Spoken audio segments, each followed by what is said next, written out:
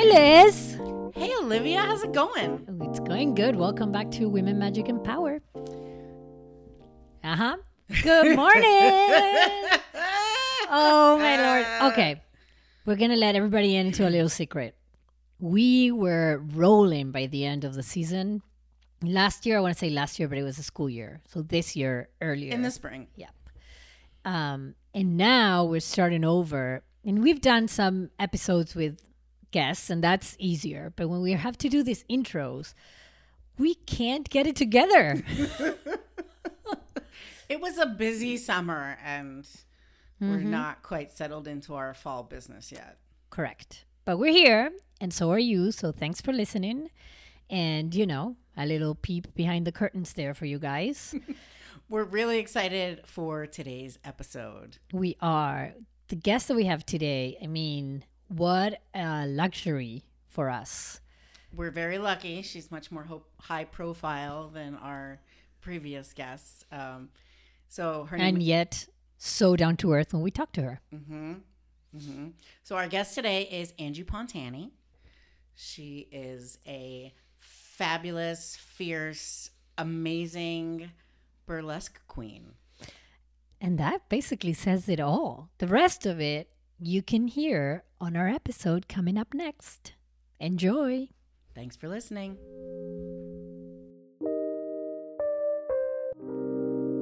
Today we have Angie Pontani, the Italian stallionette. She's a queen of burlesque, and we're going to dig in. We're really excited to talk to her. Hi, Angie. How are you? I'm good. I'm so excited to be here. This is our second remote interview ever, and we're very excited that you're on the other side. So far, so good. Because we were too lazy to go to Brooklyn, basically. That's not lazy. That's a trip. It is a trip. It can be a trip, particularly BQE. Not fun. Yes. Yeah. Well, thank you so much for joining us today. We're very excited to talk to you. Can you tell us a little bit about where you grew up and how you grew up? You know, I know you grew up in a big Italian American community, and can you talk a little bit about how all of that sort of formed you? Yeah, I think my upbringing was very formative in the person that I am today. I grew up in Trenton, New Jersey, an Italian American community. All of my relatives were a couple blocks away. We saw each other constantly. It was this constant immersion in family. And Italian American families, like I say, I learned all my production skills from my family, because it's like, you know, you have your whole family coming over for dinner on Sunday. That production, that setup starts early in the morning. You know, you got the setup crew, you got the cleanup crew, you got the sweeper. Everybody has a job to create these giant moments of these family days and these family dinners. So I learned a lot about production there. And then my family and most Italian Americans, you know, they're characters, they're loud, they're talking, there's a lot of passion. It's like all that Da Vinci art is now here, like in Trenton, New Jersey. So you have this bloodline of passion, but now it's focused on family and school and, you know, who's working at the jewelry store, who's working at the sub shop, like who's driving who to the doctors, all the stuff like that. So it was a big, loud family. And I just think I learned so much about being big and loud,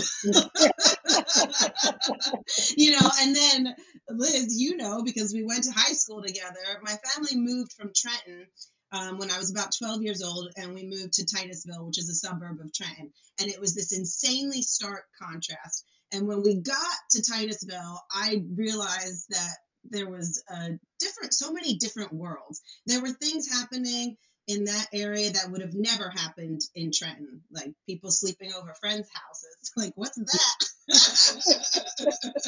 So my insularness opened up a bit to the different kinds of lives that people can lead outside of Trenton. And, you know, I went into a very different school system where I didn't really fit in so much. I felt like a real oddball out there. And I think that while at that moment was very difficult for me, it helped me to realize that I'm who I am.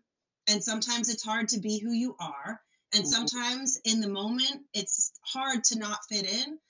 But it's a great thing to kind of feel sometimes, because you're not always going to fit in. And you punch through. And it's the punching through that really gets you to the glory in life. And that's really what I learned from that transition. And I think that especially carrying over to my life in show business, it's really good to know who you are and not care too much about what other people think of you. What carried you to tune into yourself? Like, was it family? Was it like a connection to a higher power? Was it, women in your life? Was there? Yeah, for sure. A lot of my challenges when we moved, just from stylistically feeling a lot different, there weren't Birkenstocks and Trenton. You wore gold, you didn't wear silver. My this is I'm gonna sideline into my favorite. This is the epitome of my, like, when I try to explain to people. I remember when I first got to Hopewell. First we rode the bus, which was weird because we just walked to school in Trenton, or my mom would drive us. But I remember I came to school the first day and everybody had these collared shirts on, right? And I was like, was it the alligator, right? Is that what it was? The alligator? And I said, oh, I have a collared shirt. So the next day I wore the collared shirt I had. It was a red shirt that I got in Disney World that had Mickey Mouse on it. And everybody laughed at me and I missed the mark, and that's when I stopped trying to fit in. But I also, when I switched schools, I came from Trenton, which was a very underserved, poor district. And I was a very bad student there. So when we got to Hopewell, I fell deeper into being a terrible student. And I was actually in special ed. I got diagnosed with a learning disability. And this is when I was like 12 years old. So this is a very difficult time to be going through these things. So not only did I feel like a social oddball, I was an academic failure as well. And, the support system in the school, it absolutely sucked. It was totally terrible. And so those were where a lot of my problems came from. And I found refuge in art. I loved art classes. I found refuge in theater with Mr. O'Brien, who I loved. He passed away. It was so tragic. But he pushed me. And he never coddled me. He pushed me. And that helped me quite a bit. And I found solace in the people in my family that I've always felt solace with. My grandmothers, my Aunt Norma, and my mother. They just have that. They had my grandmothers and my Aunt Norma, this very tough, like, you just keep going. You just keep going. You just go, go, go. And, my family wasn't educated. My mother would come in there and fight with them every day and push for me and push for me and push for me. And I don't even know what we were pushing for because I had no academic future. But she tried. She never gave up. So that's where I think I just got this grit that you just go. You just go, go, go, and you fight as hard as you can, and that's what I did. And getting through that allowed me to get to the next level of my life where I truly found myself. And look at you now, right? Yeah. You have to get back up. And I think that there's only one way to learn that, and that's to fall down. That's to do it. And what you were saying about, being yourself and being comfortable in yourself and not really caring about what people think, it's maybe the most valuable lesson in life, to be able to live a life where you're not constantly questioning yourself. And that was also a decision that I made very early on in my life.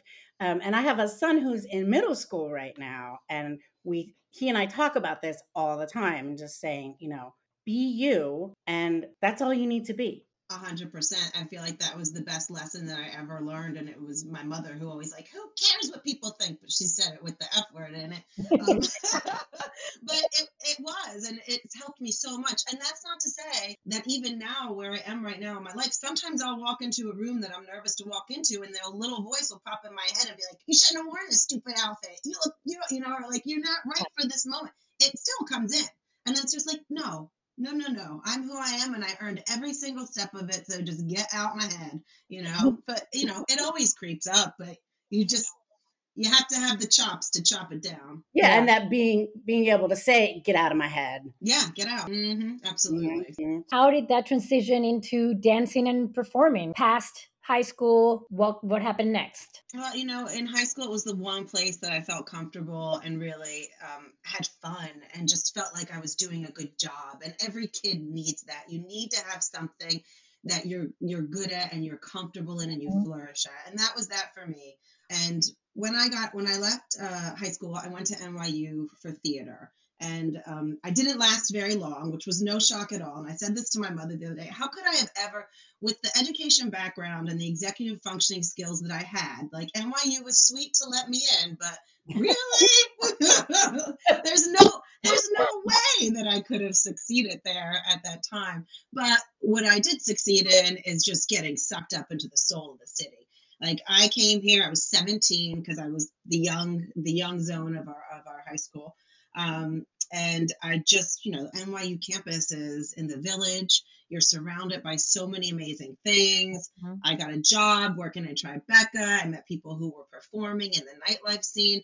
And I just instantly was like, this is so much more exciting than going to school and wearing a unitard and pretending to be a tree. Like that's just not, I don't want to do that. Like it's right here. Yeah. Why am I there? I don't want to be there. I want to be here. So I did. I left and I went there and I just started working in nightclubs because at that time, I mean, it still happens now. It was a bit more organic then.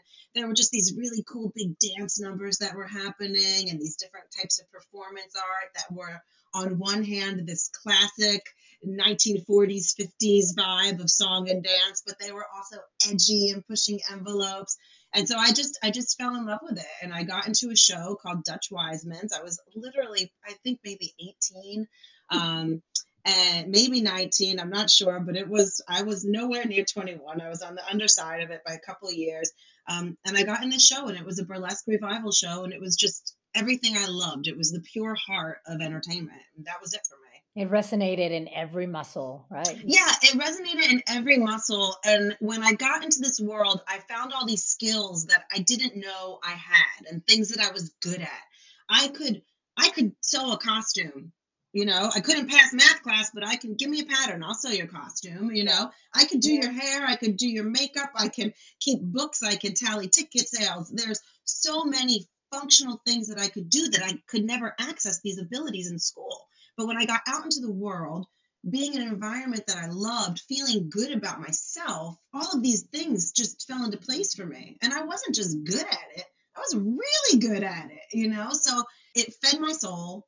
People believed in me. They saw what I was doing. They believed in me. And it just continued to push me. And I love I that you loved it. did everything. It sounds like Yeah. you were like, okay, we gotta sew, also we gotta sell Yeah. tickets because there's nothing like learning from experience. You gotta go out there and you gotta hit the ground running and you gotta like catch up and do it. And if you're good at it, then feel encouragement to do more. Mhm. 100%. And in show business specifically, it's like a really nice to have a 360 view of everything that it takes. So I don't make my costumes anymore, but I know what it takes to make them. So I can be very communicative with my costume designer. I understand timelines. I know the elements from press and promotion to ticket sales to costuming to choreography. I did it all, and I Yeah. can still do it all if I I want can to. relate to that with like restaurants. We worked in Yeah. restaurants. I worked in restaurants for a whole bunch of time through my life, and I can wash dishes. I can like be the server. I can run the restaurant. I can run the number. You give me any role, like if someone doesn't show up, I'll be able to do their job. And so Yeah. then I also feel the confidence of, well, if I'm going to tell you how to do it, it's because I've done it. I know how to do it. It Yeah. just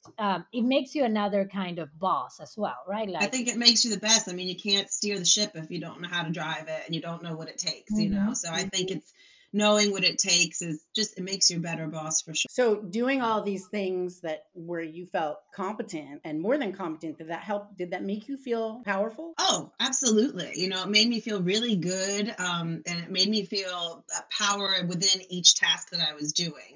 I'm the kind of person, like when you throw me, I don't really think about things a lot. I know that sounds ridiculous, but when I started working in show business, I was so excited that I was actually in this space. I just went, went, went. And I did feel power within the things that I was doing, and I felt competency within that. But I don't think it's been until the last few years when I look back at my body of work that I'm like, girl, wow, and I think I feel more power within that now, looking back on the things that I did and the shows and the tours that I put together and the stages that I've been on and the people that I've worked with. And I'm just like, whoa. And if I thought too much about it when I was doing it or when I am actually in these moments, I might have a heart attack. yeah. Just press recklessly onward. Yeah, absolutely. It's worked so far. I want to talk a little bit about your career in burlesque. When you got into it, you started sort of right at the beginning of the revival of Yeah. burlesque, right? And I mean, we shocked in 2003 when I wrote my master's thesis on the revival of burlesque. And it was sort of just starting to gain traction at that time. And now, sort of, everybody knows burlesque and people see stuff and it's gone mainstream. Tell us a little bit about what it was like being at the forefront of that for all these years. While you tell us that, tell us why you picked that. Yeah, burlesque picked me more than I picked it. When I started in this show, Dutch Wiseman, I didn't even know what the word burlesque meant. When I realized what it meant, I then acknowledged that I'd been watching elements of burlesque my entire life. Like, burlesque is an over-the-top style of entertainment. We connect it largely with striptease because that's the most popular element of it. But it's comedy, it's jazz, it's the celebration of the female form. It is, in its own sense, a real platform for women's empowerment. And it always has been, in the ideology that, when it first started in America in the late 1800s and early 1900s, this was the only place where a woman could take center stage and make big money. And when it first started, it was all about parody. So there were these ladies up there dressed as men, but in stockings, like doing like spoof comedy on politics of the ages. So from that, it segued into what it is now, which is largely identified with the striptease, and this over the top female figure. When you think about that, it's like you've been watching burlesque when you watch Saturday Night Live. You're watching burlesque when you see all these movies from the 1950s with Rita Hayworth and the 60s, Barbarella. Like, these are all elements of burlesque. And this is the imagery that I was always attracted to as a child. My dad loved all these movies. We would watch every musical, everything with dance numbers and singing and dancing ladies. So that's where it first seeped into my head. When I got into the show Dutch Wiseman's, I looked it up and I learned more about it, and I found out about people like Betty Page and Tempest Storm. And, this was the beginning. I was part of the first wheel of this movement. It was happening, all over the city, like maybe like a dozen people were doing it, and we didn't really even know each other. And then ultimately we kind of came together, and then it just grew, this wheel grew. But those early days were so fun. And they were so magical and organic, and they can never be replicated because, burlesque now is so big. I can go on YouTube and I can look up a number and people can see somebody's act. Oh, I'm going to get that skirt and I'm going to do this and I want to do this. And, oh, I saw this in that movie and, oh, blah, blah, blah. Back then, everybody's ideas were really original because we didn't have access to that material. So you were really experiencing, and I don't want to diminish today's scene because also those tools can be amazing, but there was this real passion-driven originality that was happening at that time that could never be replicated, and it was really amazing to watch it grow and slowly spread across the country or in other places like Los Angeles, where it was also like happening at the same time, connect those dots. This was, we started, 1995, I think, is when I started with Dutch Wiseman's. When it really started to catch on across the country was more like 99, 2000. Yeah, I was just looking up, like Moulin Rouge came on in like 2001. I'm sure that. Yeah, and that was old by then, and we were all like, ha ha ha. But that's like that's like a cop watching Law and Order. I can laugh at that. It's like, come on, I'm not expecting to see anything. Or even like when Burlesque the movie came out, I was dying. I was like, first of all, a club with a band like that, you're never gonna survive. There's no way you're paying those bills. Like, so, but by the time it started to really take fire, it was like the early 2000s, and that's when it was really getting popular. And I never imagined that it would last this long. Like everybody always says, it's a niche, it's a revival, it's this, it's that. But clearly it's got a lot of staying power. And if you look at it historically, it is like an American original theatrical art form. Like, it has such deep roots here that just go beyond, striptease. It should have a home that stays. But yeah, I'm really proud to have been a part of that first wave and still here. And doing good. Yes. So how does it feel to be on stage center with the striptease part, but also all the comedy and the edge and mostly the power? How does it feel for you to be on the stage? It feels amazing. I always say when I'm on stage and I have a really good go at it, I feel like I'm on vacation. I'm like 5 minutes, I'm on vacation, but it's not just me alone. It's the band, it's the audience. Like, we all go to this great place together. I don't even think about singular moments when I'm out there. I'm just flying on a magic carpet. It's really a euphoric feeling when it's a great performance. And it's not always a great performance. And my husband tells me you can't tell the difference from the audience when it is. So that's good. But I was like, okay, I'm happy, because the whole time I was up there, I was like thinking in my head. The good performances are when you don't think in your head. You're just flying off on eagle's wings, Feels like magic a little. It absolutely feels like magic. It is magic. And for me, it's such a gift to make people happy and take people with me on this joyous ride, because I'm having a great time up there. It's almost like it's a transcendental kind of experience, right? Absolutely. It really is. We're all leaving the present place and time for a little bit. Oh, yeah. And, in burlesque, especially, because, I've done all kinds of performances, straight dance, theater. In burlesque, there's something really special and unique because, people get nervous. They're like, she's going to take her clothes off? Oh, it's like this so precious thing. It's really not that precious, and it's once people realize that, they have more fun. So it kind of like drops armor. It makes people relax, and we all just kind of take it down a bit and be like, "What? It's kind of funny. It's not serious." When did you see your husband? Just because you're talking about him, like, tell us a little bit about that, because I want to get to motherhood. But for sure.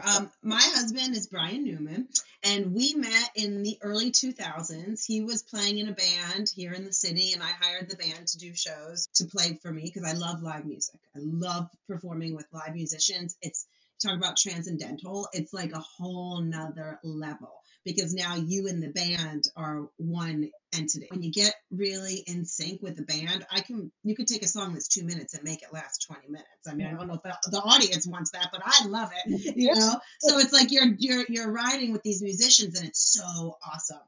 So I've always loved playing with live bands, and I met him then. Funnily, at the time, I don't even know if funnily is a word, but at the time, he asked me out on a date, and he knew I liked the Mets. He spent all this money. He got us front row tickets. I don't know if you call it front row tickets at the sports games, but we were like in the front row, and Ferris Bueller was literally sitting behind us.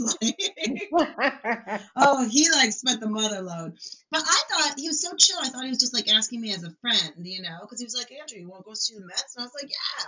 So we went to the game, and then after it was over, I was like, I'll see you later, Brian. And I jumped on the train, and I don't know, I went home. And he was so mad because this was a date to him, and I was like, bye. Yeah. So he really didn't talk to me much for the next couple of years. And then our mutual friend Murray Hill was out with him one night, and he was like, Angie's dating all these losers. Will you please call her again? And he called me again, and we went out, and our first date was it. And then I invited him to my little sister's wedding the next week, because my whole family was like, I don't have a date for the wedding. Oh my God. So I was like, do you want to come? Everybody loved him, and we literally got engaged like 4 months later. So, and he's phenomenal. He's really smashed it. He's Lady Gaga's jazz band leader. He performs in Vegas all the time. I mean, he just does such major stuff, and he's so amazing at what he does. It's really phenomenal. But when we work together, phenomenal to me is that obviously he's in the show business, but he is so supportive of what you do and lets you shine, which is amazing. Well, he better. Let her, right? Yeah. No, listen. We are two big showbiz egos in the same house. It's not always pretty, We have to switch billing on and off. I'm like, well, this is my show. That was yours. Your names could be on top for this one. I'm on top for this one. But, and in the beginning, we had a really hard time working together because we're totally different personalities. When it comes to showbiz, I'm so organized. I like to rehearse. I like to talk about everything way before. Brian is like Dean Martin. He could just walk in and do it. I'm like, I can't just walk in and do it. So we found our common ground, and really the last 5 years, it's just been amazing. But he is incredibly supportive of me. People are always like, does your husband have a problem with you doing burlesque? I'm like, well, if he did, he wouldn't be my husband. Mm-hmm. Mm-hmm.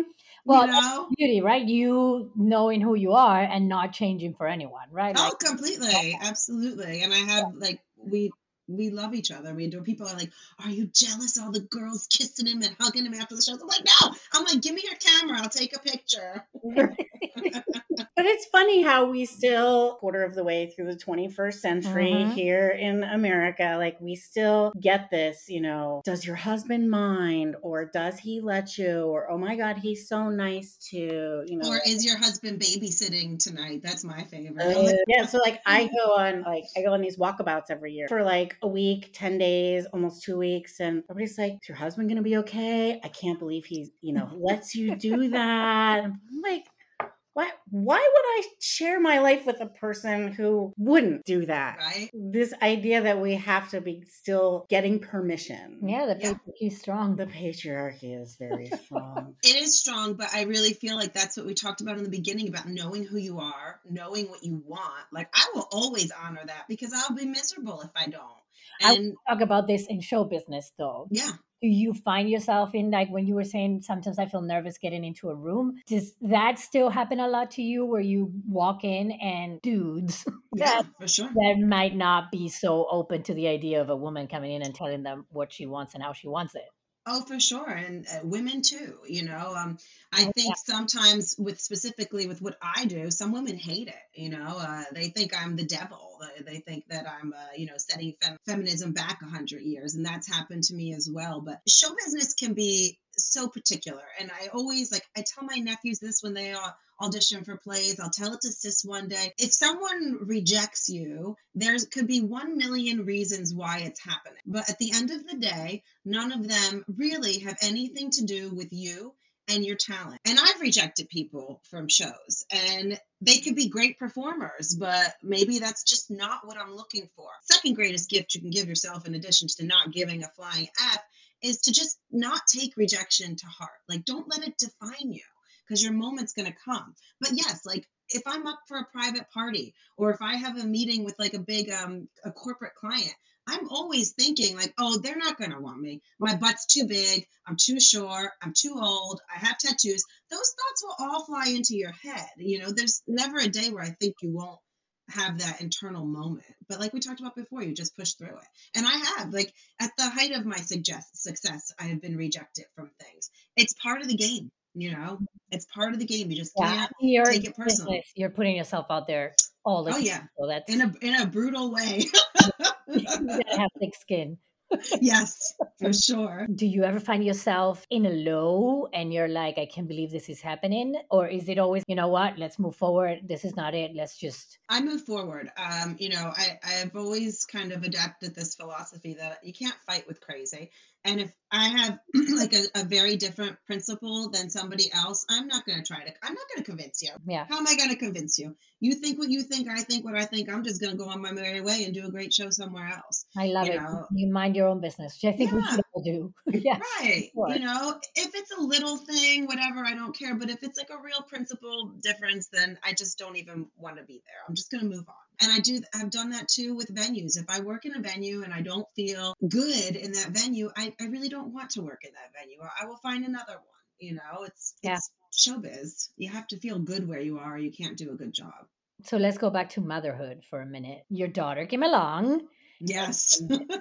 I want to talk about, because we, did a little research and we spied on your Instagram. You were talking about your curls and how you used to iron your hair, and then you had your daughter and she has beautiful curls, and how that kind of changed your mindset into, I don't want to show her that I don't love a part of my body that, she also has. You finding your own power in the show business and, realizing this is what I want to do, and then turning out to be burlesque and owning your body. How did motherhood make this stronger? Yeah, absolutely. When I had my daughter, it was definitely, first of all, it was a big surprise. So we were like, what? Okay. It's been an amazing journey. And, you talk about power.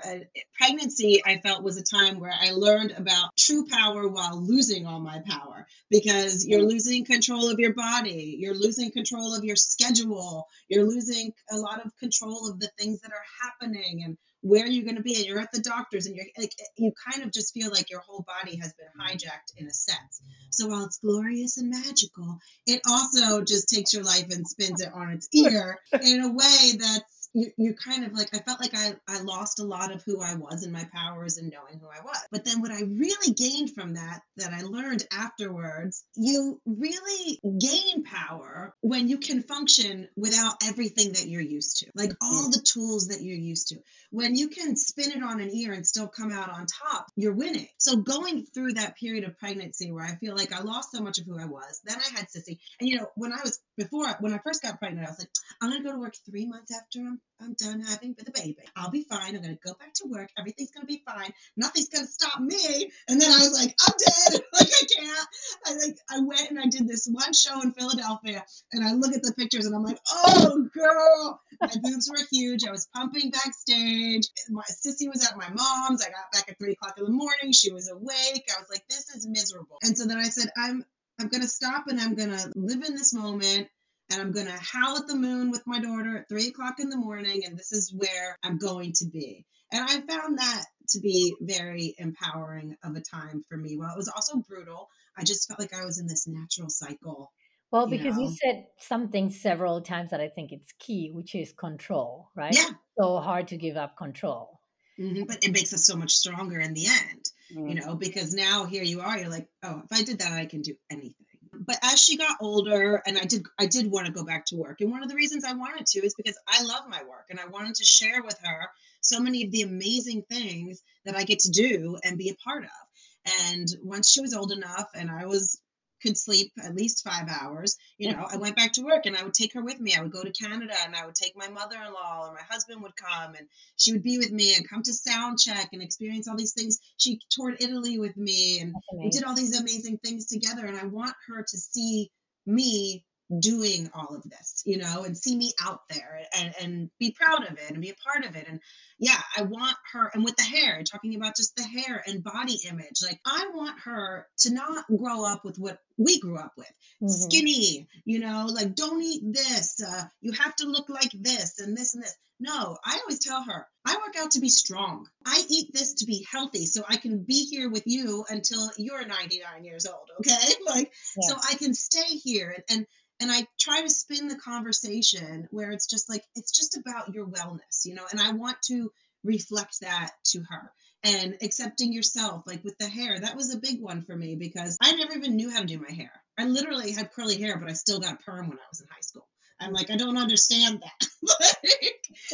So embracing that and sharing it with her. And now she has her whole little hair routine and it's really cute and she gets into it. But I think that that's important. And we have to show our kids that through the words that we use and the lives that we lead. 100%. It shouldn't be the message. No, absolutely. There's a lot of power in what you do because the body comes down to power, right? Like this is who you are and it's powerful. No, absolutely. And even like for me, that was a big thing when I started dancing. People were like, you're so brave to do this with your body type. Well, and I'm like, I'm brave?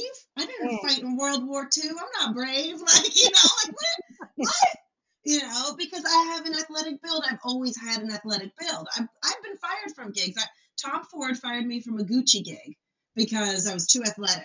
I do think it's important to have these different representations out there and to get to the place where we don't think a second thought about it. We don't have to have conversations about it, Get over it. Sexy is a state of mind. Sexy is the way you walk into the room. Your confidence comes from inside you. You're not Kate Moss and granted confidence. You know what I mean? Like you have to manifest these things yourself.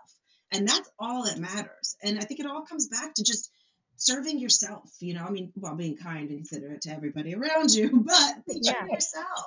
And I've always hated magazines. Like I hate entertainment TV shows where all they talk about is what people wear and who got skinny and who got weight and who's going gray. Who cares? This is what we're focused on. We have bigger fish to fry. I'm not wasting my life minutes on that. Because there's a lot of focus on women and age and looks. Constantly. And there shouldn't be. No, absolutely. And I try to share that with her. And, there's words that we don't use. Like, I hate the word ugly. I hate the word stupid. Like, these are words that I just hate. And I really try to keep kindness and compassion with other people, and just it's not about these things that we all wish we had, or this and that, like these conversations that I can't stand. Not this, I love this conversation, but these greater conversations that permeate and soak into the little brain. Because it's everywhere, right? Yeah. It's completely pervades our society, all of these, the ways that adults model what should be. The more we can have different kinds of models that look, not runway models, but just Yes. Yeah. Yeah. people that Role you models. role models, right? People that you see in the public sphere who embrace and are celebrated and are different in all kinds of ways. It's only a good thing, right? And I feel like burlesque also does a really good job of embracing all different kinds of bodies in a way that other art forms have yet to emulate. Absolutely. And I think that's one of the reasons that it's still here and that it took off so much. I mean, the largest like fan base for burlesque is women. Women love it. And I think that's because they see something in it that's like, okay, I can absolutely love myself. I don't need to be confined to this image of what I should be to be sexy. I mean, there's all different body types up here, and I'm looking at them, and guess what? They're sexy. Yeah. And they're real. And they're real. Yes, absolutely. So I think that is a large part of the magic of it. How does a higher power show up for you? You are But Italian. I am Italian. I say my prayers. I do feel like my higher power for me is I really I talk to my grandmom a lot. Like her spirit energy for me is very strong, and my Aunt Norma, my grandma Joe, my Aunt Norma, like it's kind of like my ancestors. I think of them, and I talk to them all the time, and I think about how strong that they were in so many different situations in a much different way, in ways that were much stronger than I have ever been, having to deal with things that I've never had to deal with. And I think about them, and I'm thankful for my life, and I kind of call on that power. I say I howl at the moon. Like, I do literally howl at the moon sometimes. And I taught this to my daughter too. And it's not another woman told me this, and this beautiful woman that I adore. And she used to watch this sometimes. And when I first had her, she said, when things get really tough and like those nights that are just so brutal, just go outside and howl at the moon. And I was like, okay. Now I live in Brooklyn, so I'm not going to go outside at 3:00 in the morning, but I will go up my window and howl at the moon. And it feels so good. And you feel really connected to something when you howl at the moon. So I really endorse it. My neighbors think I'm crazy, but it does help me to feel connected. And it's I a very believe strongly primal kind of thing. It's totally primal, and I believe in the spiritual world, and I do feel very connected to that. But I think your inner power just comes from yourself, and you've got to find it, and within that it can lead you anywhere. Any other message that you want to pass along to the little women out there? Just be true to yourself, and sometimes it's not clear what yourself is, but you'll find it. You just have to keep going, and don't be resistant to change. I mean, that's something that I've learned every step of my career. Like, before I had cis, I was on tour constantly. I was in Australia for 4 weeks, and I would come home for a couple of days, and then I would go to Italy, and then I would come home, and then I would go tour the Midwest. And I loved that life. I worked in the city like 4 nights a week. I loved that life. After I had cis, and when I tried to start going back to work, I tried to go back to that life, but that life didn't fit me anymore. And I was miserable, and I wasn't doing the best job that I could do. And I really caught the blues on that one. And then I realized, like, life changes, and you have to change with it. So don't be resistant to that. Don't try to say, oh, this was my glory days, and I'm going to stick to that. Evolve. We have to evolve. And you're not giving up. You're not losing something. You're growing. So just try to keep that in the forefront of your mind, because I think that's a big key to life, because it changes, and we change with it, and the people around us change, and it's like, you just got to go with it. I agree. That's beautiful. Very well said, Angie. Thank you. Thank you so much for joining us today. This was amazing. Absolutely. Happy to. Thanks for listening, everybody. Join us next week when we talk with Druid Roma Johnson. And don't forget, you can catch up with all of our episodes on Apple Music, Spotify, or any other of your preferred platforms.